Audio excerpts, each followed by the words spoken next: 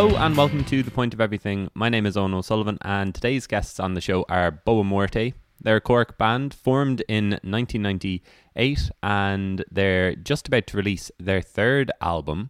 It's called Before There Was Air. That's coming out this Friday, September 27 on Gare Du Nord Records. And I talked to Bill Toomey and Cormac Gahan about the creation of the album, why they've only released 3 albums in 2 decades, the changing Cork scene, influences such as Sigur Ros, and lots more. I talked to them just before Sounds from a Safe Harbour Festival. The plan was to get this up on the Monday after Sounds from a Safe Harbour. It's a 3rd edition of the festival and it kind of broke me, to be perfectly honest. I was running around town all weekend and come the Monday morning I was like, I can't do anything. So I put it off for a week. The last episode of the podcast was an interview with Rosie Carney, who I got to see at Collins on the Sunday night of Sounds from a Safe Harbour Festival, and she was just as amazing as I had suspected that she would be. It's my first time seeing her, and hopefully it won't be my last. I think she's a really, really special talent, so you can check that interview out if you want, and definitely check out her debut album, Bear, which came out in January 2019. Also over the weekend, I got to see Damien Rice in Cork Opera House, which was really great. My first time seeing Damien Rice as well. I reviewed it for the Irish Examiner, so you can read my thoughts there if you put in an old Google. Well, I really loved that Damien Rice gig. I thought Efterklang in St. Luke's on Saturday afternoon was absolutely magical. I've been saying it's probably the best gig that I've seen in Cork this year.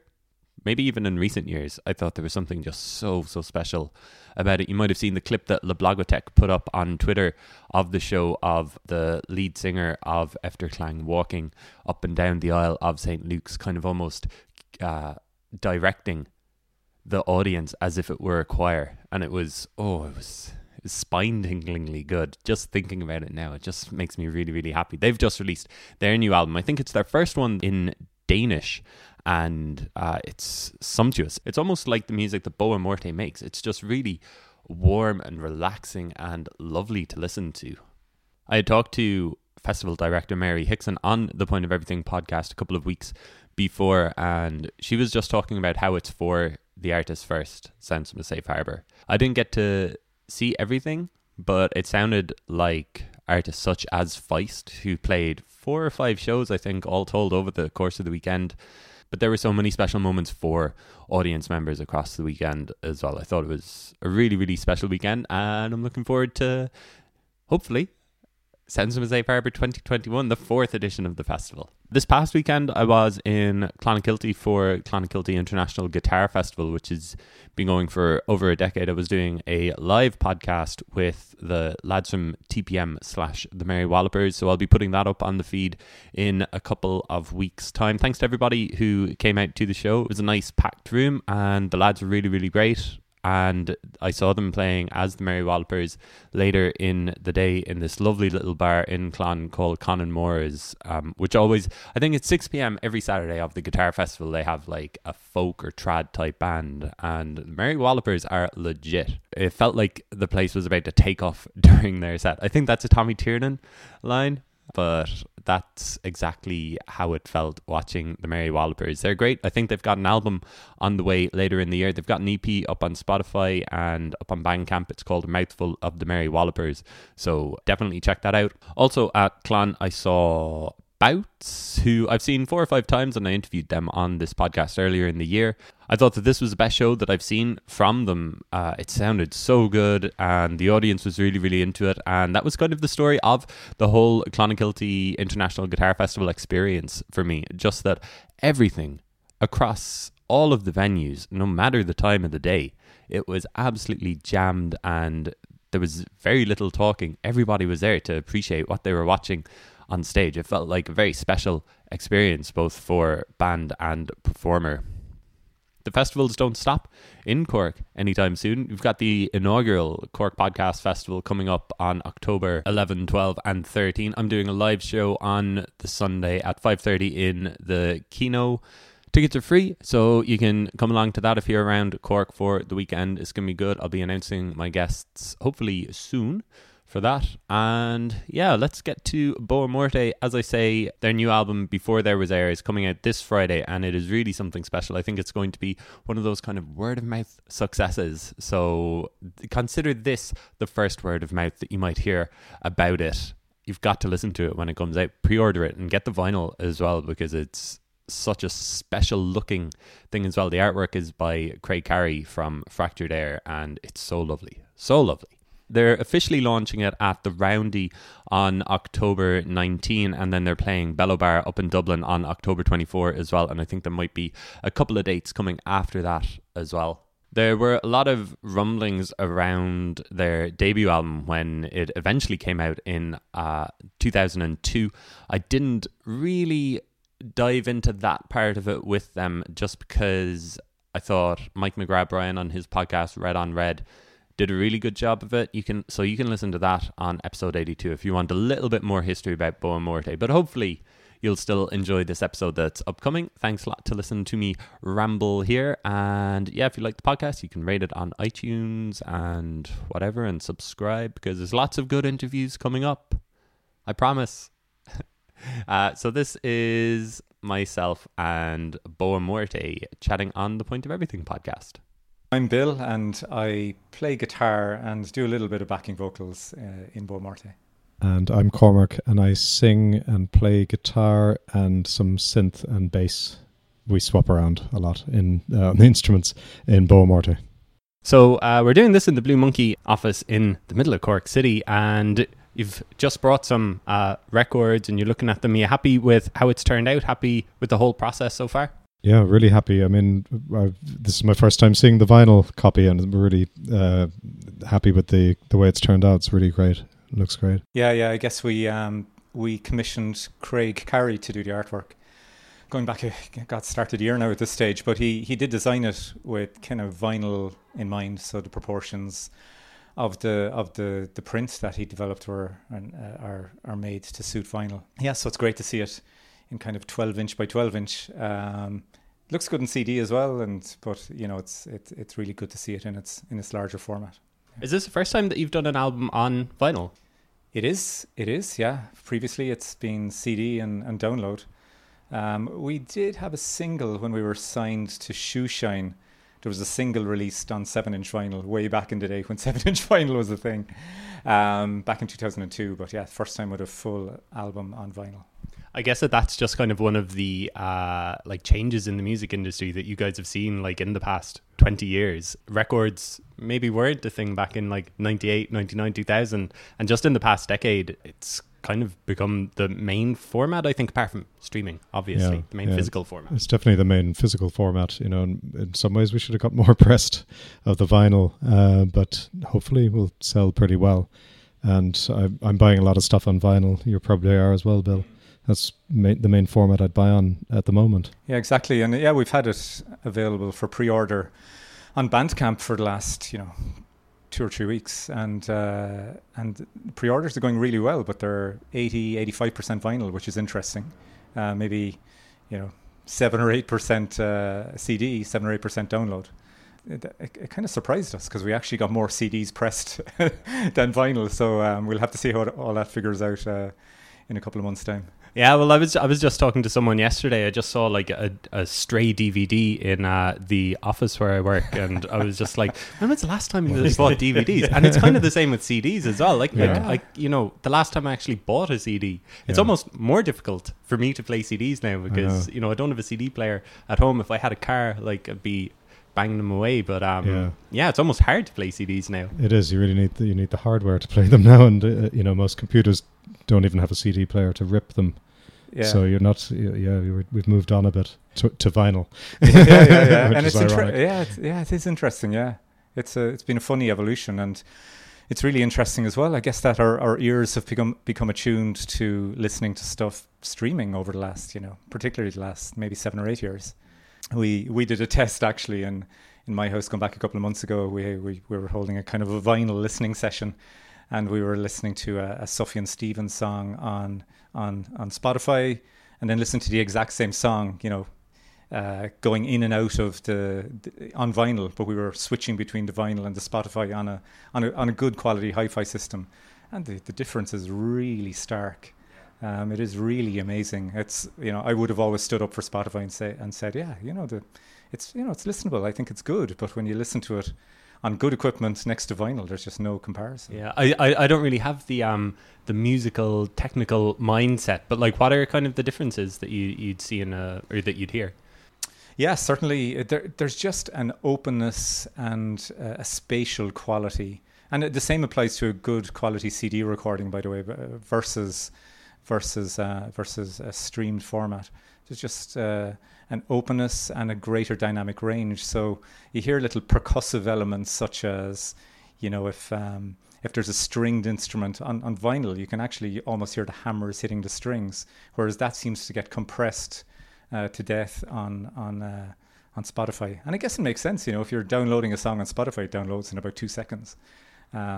So there's bound to be a lot of stuff lost if you're taking a 4.5 minute song at a serious bit rate and trying to download it in 2 seconds. Yeah. Have you done a listening test for the new album?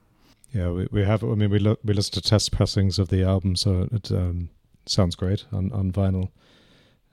So I mean, there's no complaints there. I mean, it's transferred really well. Yeah, I think it has. Yeah, we probably got test pressings about 2 months ago, and I think we always had vinyl in mind when we recorded it. We recorded the album to be 44 minutes long. 40 to 45 minutes is kind of the optimal for vinyl to get that, that really fine point between quality and duration. Also, the album, it isn't just 10 songs with space between them. It's each song kind of ebbs and flows into the other. So, even if you listen to it in CD, there's no digital silence between songs. So I think as a body of work, it was designed to be listened to as one entity. Albeit you could listen to individual songs as well if you wish, right? But we do have linkers between the songs, and we've got kind of thematic links as well between various songs. So I think it makes sense, or in our minds, vinyl was probably the format that we were looking at, so it could be listened to kind of in one listen. Exactly, because I suppose listening to vinyl, it changes the way you listen to music as well, doesn't it? I mean, it favors an album that works as a whole, or as a side one and a side two. And that's kind of the way we sequence the album, put it together to suit that sort of format.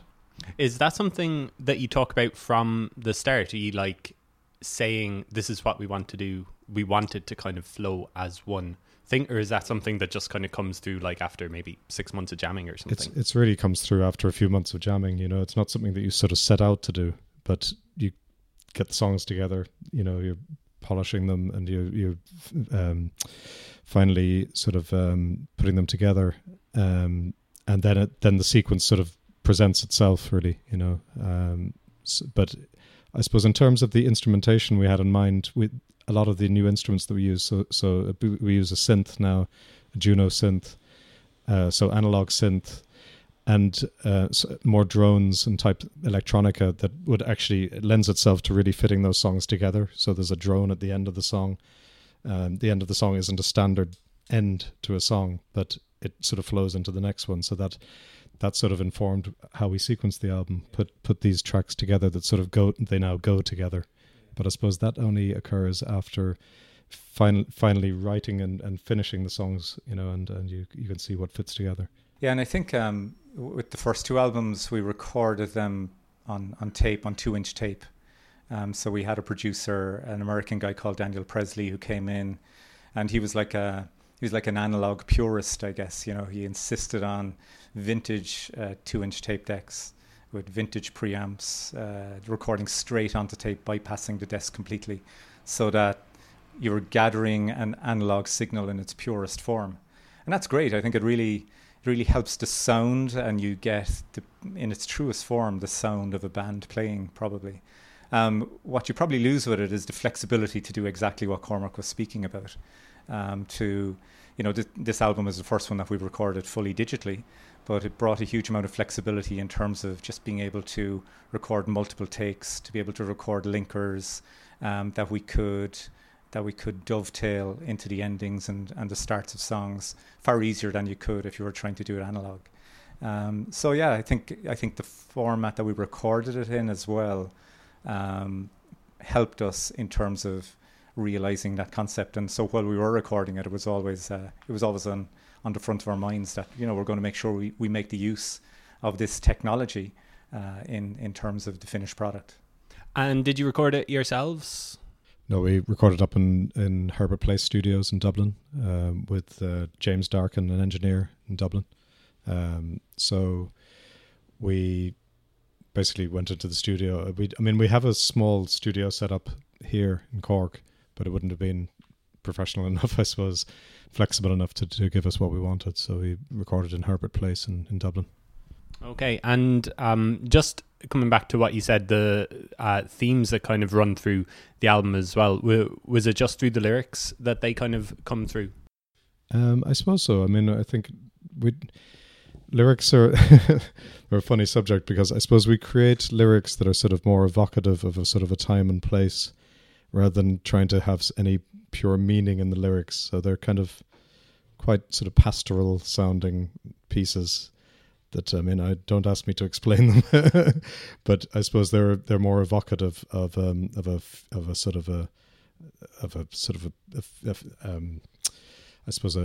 feeling or a place. You know, they're not very specific. It's kind of like you don't want them to get in the way of the music, sort of thing. That's exactly it. Yeah, exactly. Yeah. So we wouldn't really be people we don't really focus on the lyrics as such, but sort of they're a way of moving the song along And I think thematically as well, I think musically there are linkages that we are trying to create between different parts of the album. So for instance, there's the second song, I think, yes, the second song in the album is called Sleep, Before the Landslide. It's actually two pieces of one song. The first piece, or within the one song, first piece is called Sleep. The second piece of the song is called Before the Landslide. But that Before the Landslide is actually, it's almost like a lead-in to the very last song of the album, which is called Landslide, and uses the same chords but in a completely different format. So initially it's a string arrangement on song 2, and those same chords are used in electric guitar arrangement in the last song of the album. So we're trying to create that kind of those musical I guess lines that run through the album as well, and we were very conscious as well of stretching ourselves in terms of the sound of the album as well, getting away from 2 guitars, bass, vocals and some strings. And Cormac's already mentioned the use of synths, drones. We use loops far more in this album. So, you know, trying to create a landscape, I guess, that is kind of linked thematically while being pretty diverse at the same time. And again, probably the digital recording process allowed us to do that as well. I was thinking, like, is it actually difficult to almost record? Like, I think that the album is quite restrained in a way. You know, I'm wondering if there's going to be this big burst of sound, and I don't think there is across any of the album. Like, is it almost difficult to kind of restrain yourselves in that way? Yeah, I mean, I think that's a characteristic of the band in general. Yeah. You know, the last you pull back from the other two albums as well are a bit like that. You know, I mean, it's just, I suppose, the way we play the instruments and the fact that there are no big jumps or surprises, but the rises and falls in the music are due to the instrumentation coming in and out rather than volume and big effects, if you know what I mean. So I suppose there's a subtlety there, we hope, that and there is a gentle pace to the music, and that's just who we are. That's what we're doing. You know, that's the style. And like influence-wise, have you kind of had the same influences throughout the 20 years of the band, or do you think there's certain new things that are coming through on this album? Like, I mean, with the drone sound, when you say that, I think of someone like Lankum or something, you know, kind of a trad folk type sound. I don't know if they played a part in the sound of the album coming together. Yeah, probably not consciously, right? Even though the stuff that they're doing is great, but I guess, you know, since the last album, we probably have been listening to a lot more electronica. We were always fans of, you know, the likes of probably Sigur Ros. That Johnsy and Alex album, Rice Boy Sleeps, would be a bit of a touchstone in terms of an album which thematically and sonically is an entity from start to finish. You know, there's touches of, we've been listening to probably quite a bit of new classical over the past 7 or 8 years as well. Somebody like Dustin O'Halloran, he's playing Safe Harbor, is he? Yeah. I think he is. Yeah, he is. And the likes of John Hopkins, even from an electronic perspective. So I think if you were to listen to the second album, the last one, which was the Dial Waltz, and this one, I think we have probably absorbed a greater degree of diverse influences than maybe we had prior to that, and I think you can hear that coming through. Yeah, I mean, he's not necessarily an influence, but I think it sounds a bit. We really like Peter Broderick, and I suppose his albums are a mixture of songs, proper songs, if you like, sung, and a lot of instrumental pieces that intertwine, and it's come out a bit like that, not consciously, but I suppose the album itself has sort of come out sounding a bit like something that he might do. I think so, yeah. And our first 2 albums were probably about 90% sung. This album is 60-65% sung, maybe so that's a big difference. 30 to 35% of just musical pieces, I guess, and musical arrangements. Yeah, like as well as kind of like I was waiting for the kind of the rush of sound that kind of doesn't come. I find that it's a very just relaxing album. Like I was just listening to it on the way here, and it really does kind of suck you in, and it does sound like you've thought very much about the album side of it. Like, was that always the plan that we wouldn't rush the music, we wouldn't put out singles like before they're all ready to be heard together, sort of thing? Yeah, that definitely is it. And one thing we can never be accused of is rushing anything. It's been 9 years, or maybe even 10 since the last album. But yeah, we were conscious of it just in the lead up to the release of, sometimes rightfully so, probably you hear a lot of bands releasing 2, 3, 4 songs on Spotify or on YouTube as tasters in advance of the album release. And yeah, we really want this to stand up as a coherent body of work. So we released a taster, one of the songs. But yeah, we would prefer for people really to listen to it as a piece from start to finish. Having said that, if people choose to download individual tracks, that's fine. That's fine, because they do stand up on their own as well, I think. But really, yeah, in our minds, it is designed to be listened to as one piece. There's a couple of tracks, maybe particularly the first one, I think, where the piano comes in kind of halfway through, and it kind of continues on through the rest of the song, like the second half of the song. I was thinking, like, I could definitely imagine hearing this on a Spotify playlist or something. Is that something that you ever like talked about? Like, well, I mean, we'd be aiming to do that sort of thing, but it's actually it seems to be quite difficult to get onto those playlists. I've emailed Spotify in the past, no luck. So I suppose it depends on the press that you get for the album and things like that, and it has to be spotted by somebody. So I don't know what the science is behind getting a song on a Spotify playlist. Need to investigate. Investigate that. And at the end of the day, I think we're releasing this without any sense of desperation, or we've put it together. We're going to put it out into the world, I guess, but. It's not like we're relying on the sales of this to make a living, or we're hoping to recoup our expenses. We're hoping as many people as possible get to hear it. We're hoping for positive reviews, but and we're hoping that leads on to being playlisted on Spotify or whatever. But really, it's probably not something that we're desperately seeking to push either. You alluded to the length of time that it's been since the last album. It's 3 albums in 20 years, so obviously not rushing it or anything like that. But do you see the band kind of almost as not a hobby, like, but kind of like just a creative outlet, that it's nice to go back when you're ready and kind of just indulge in those creative processes? Yeah, I mean, it is. That's what it is. I mean, it's certainly not a hobby, because that sort of belittles it a bit. But so we treat it very seriously when we sort of get into the studio, and we want to make as good a recording as we can, obviously. And but the way we do it, I suppose, is slightly different to other bands, maybe, in that we take so much time that sort of years can go by, and you make sort of little incremental changes to the songs. And you can also wait until you've got, 10 songs or whatever it is that you feel are good enough to put on an album. And so you're not rushing it and maybe putting out 5 songs that are good and then 5 that aren't quite up there. So we've thrown out a few songs, a good few songs, and we work on the ones we'd like to work on. And I suppose we can take our time at it.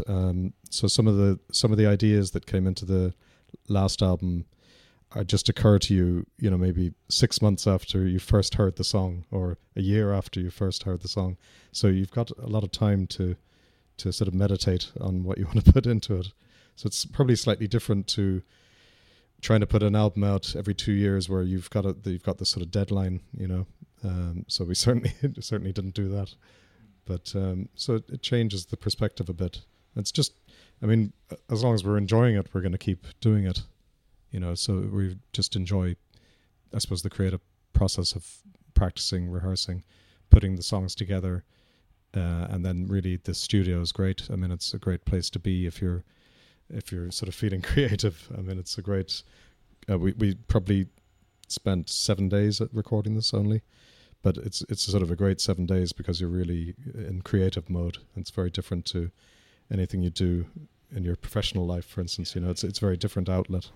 9 or 10 years since the last album, when did you decide to kind of regroup and get back together and start talking about making new music? And had you ever talked about like not getting back together or anything like that, or were you always going to make a third album? Yeah, I think we were always going to do it. Yeah, and probably after the last album and after we had done a round of gigs to support it, we probably went dormant for probably a year or two there, and some of us were rearing families, and but yeah, it was around maybe 2014, 2015 we decided, as opposed to practicing or getting together and meeting 4 times a year, let's start doing it once a week. We're probably once every 2 weeks for a start, and then once a week, and every twice a week probably for the last while.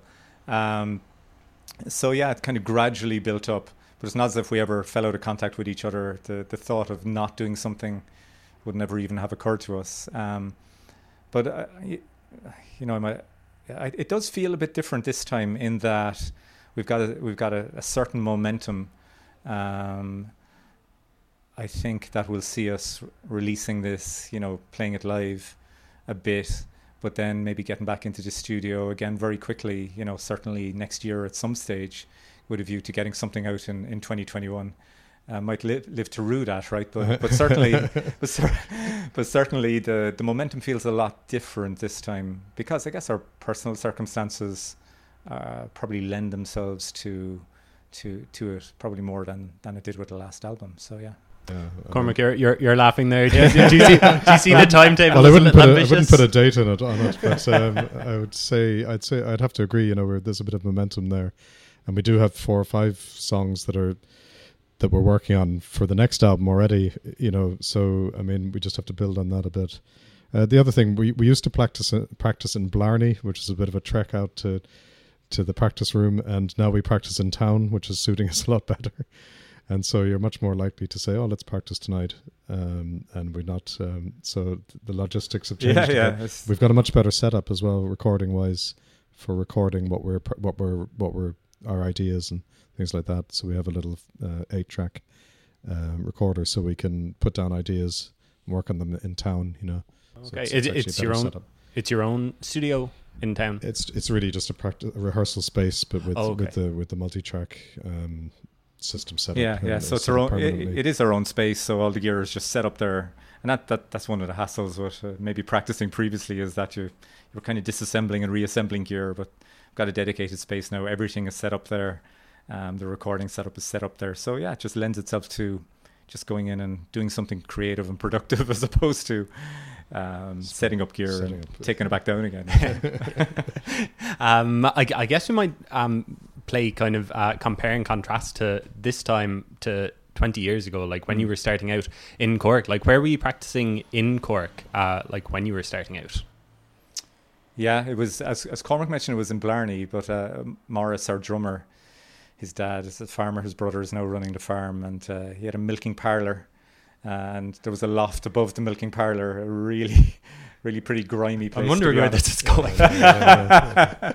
And we had a space up there that we used to practice in, and it was grand. Yeah, all the gear was set up there, and actually when we got signed to an American label and they sent over a producer, this guy Daniel Presley, to record the first album, but he spent a couple of weeks with us in Blarney, fine tuning the songs, working on arrangements and so forth. And he was from the middle of New York City, so it's a bit of an eye opener for him. He'd never seen cows before, is that right? Yeah, He'd never seen cows in reality. And we always had to dust off our clothes at the end of each day because there was so much dust in the you see the odd rat running along the floor and all this kind of stuff, So it was pretty gritty, And we were there for a long time, and then we moved into Morris's parents had a B&B, so we moved into a room there, and just for the last 5 years we've got a dedicated space now in the middle of town, so that really lends itself to being a lot more creative. And what was the scene in Cork like back at the end of the 90s? I was talking to Mary Hickson from Sounds from Safe Harbour a couple of weeks ago on the podcast, and she was talking about Cillian Murphy's band playing in the Half Moon and stuff like that. It sounds like it was a fun time to be in Cork and like playing music, being a fan of music. Yeah, it was. I mean, the Lobby was great. That was a great venue, and we played the Lobby a good few times in the 2000s. Yeah, I saw Cillian's band actually. Sons of Mr. Green Jeans there a good few times as well. Yeah, we saw them in the Half Moon Club a lot. We would have been. They were in residency, so they'd be on every week. Yeah, they're really great. Acid jazz.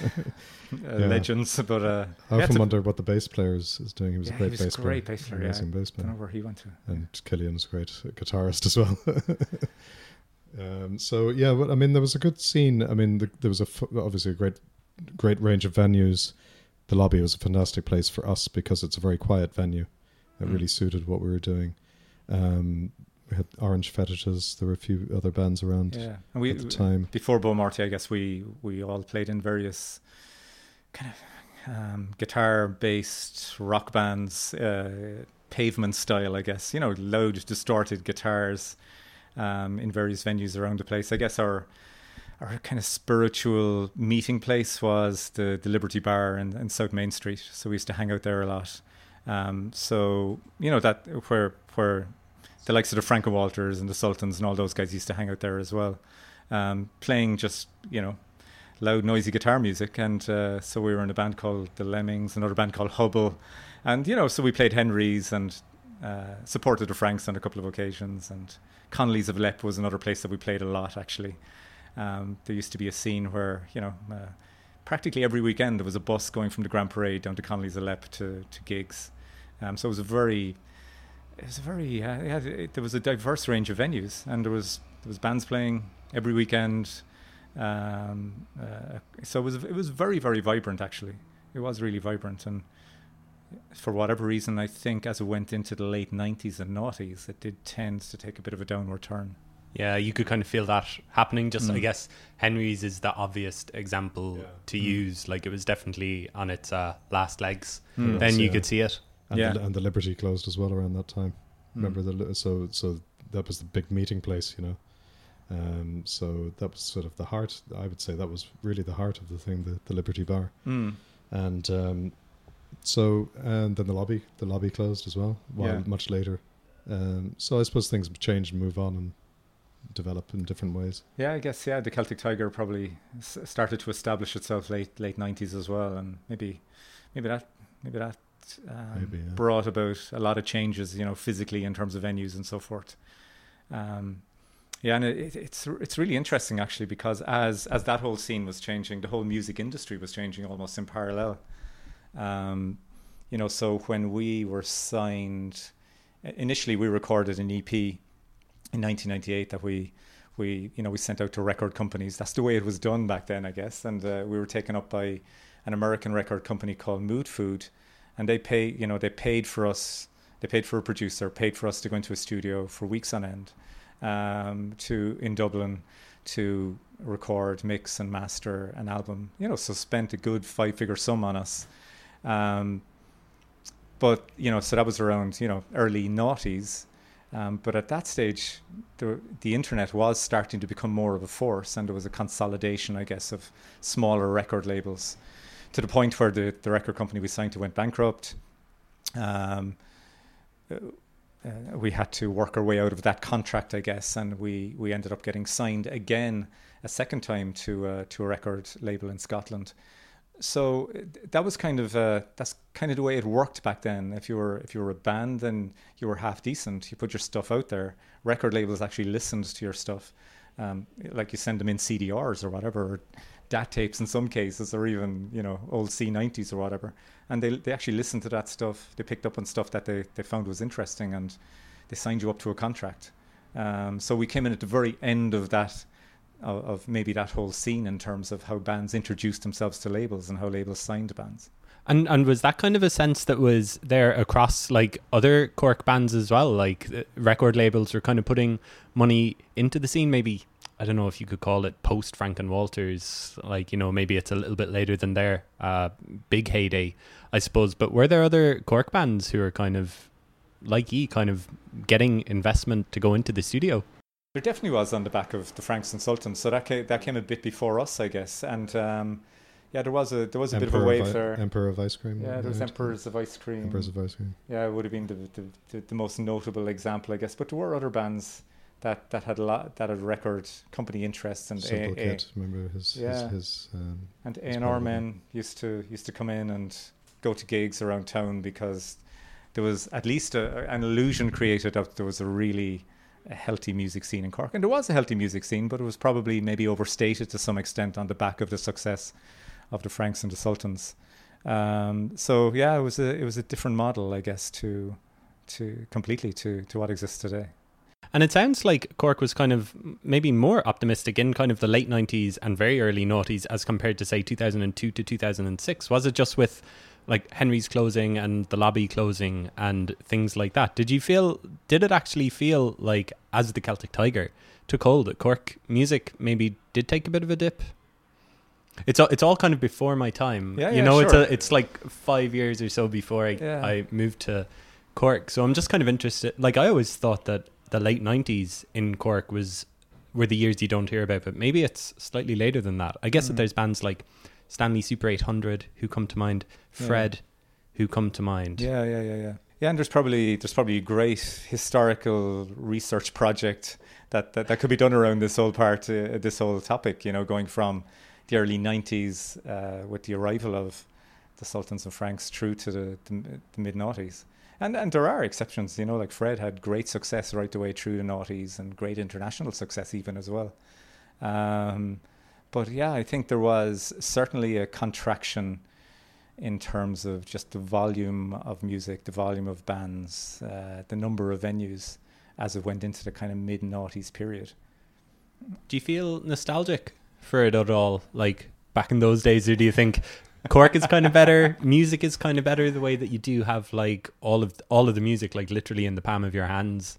Well, I mean, nostalgic. Yeah, I mean, there were great times. Obviously, you go through different phases of your life where you're going to a lot of gigs and things like that, and you've probably got more time on your hands to go to these things and be part of the scene. I certainly wouldn't consider myself to be part of the scene anymore. I don't know if we really are. I mean, there's some great bands obviously in Cork at the moment, but I wouldn't pretend to know much about what's really happening. In the music scene in Cork at the moment. I just I go to I go to what I want to go to, and then I head home. So I don't know. Yeah, and I think from my perspective, I think I don't feel nostalgic necessarily. I think there's as much opportunity there as there ever was from a musical perspective, because the models, the music industry model might have changed an awful lot. But in some ways, it's easier to get music out there and get it heard now than it was. With our first album, there was an infrastructure in place around record labels who were looking for bands, signing them and releasing and distributing their stuff. I think through the noughties, with MySpace coming on board particularly, and also just a growth in streaming and piracy, that model kind of contracted an awful lot, or certainly reduced significantly. By the time it came to our second album, for example, we did the old thing that we did with the first one and moved it around to lots of record companies, but we didn't get any bite, because at that stage a lot of the indies had just shut down completely, and like the record label that released our first album, Shoeshine, they just completely limited their release to, from 3 to 4 albums a year down to maybe one every 2 or 3 years. Just wasn't enough money to be made out of selling the music, really, for physical product. That's exactly it. People weren't buying enough. Yeah. So I guess therefore we did a self-release, which was, so we got the physical product made, we recorded it ourselves, made the product, got it hosted on the various digital distribution outlets, did the PR, all of that stuff that had been handled by a record company previously.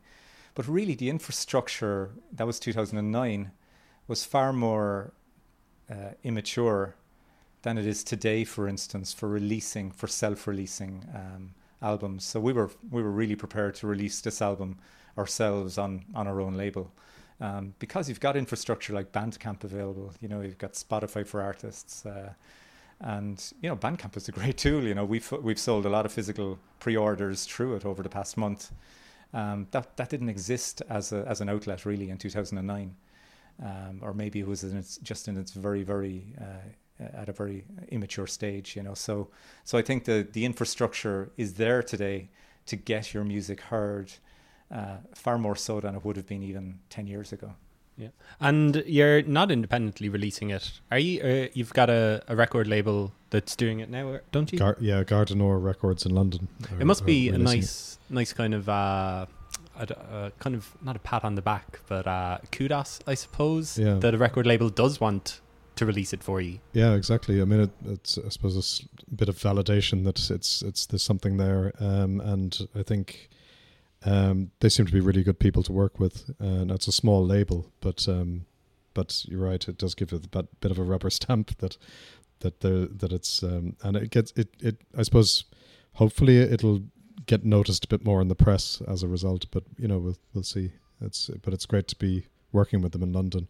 Hopefully they can set up a few gigs in London as well, and we can play some shows there. And it gets you into record shops in the UK, obviously. So that carries a bit of weight.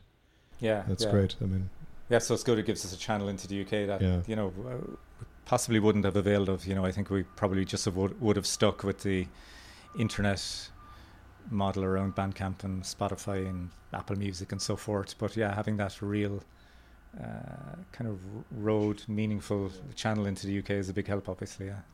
And so this podcast will be going out on Monday, a couple of days after your show at Sounds from a Safe Harbour. What plans do you have for the rest of the year? Then you've got a couple of shows lined up. I think you're playing the Glucksman for Culture Night on September 20th. Any other plans? Off the top of my head, we're playing. I guess the album release proper is happening in the Roundy on October the 19th. So that's been working with Jimmy and the guys there to get that set up. We've got a gig in Dublin then on October the 24th in a venue called Barbello in Portobello. So looking forward to that. As you mentioned, we've got the Glucksman. We've got a couple of other things coming up kind of later in the year in November as well that aren't fully confirmed yet, so probably not in a position to talk about them. And as Cormac mentioned, also looking at a couple of London gigs before year end as well. And then getting back in the studio and recording the next album straight away, or will we take a break? yeah, take Christmas off. Yeah. Cool. Well, bask in the glory, guys. It's a really great album, and thanks for chatting on the podcast. Thanks very much. Thanks, Owen. Appreciate it. Thanks. Cool.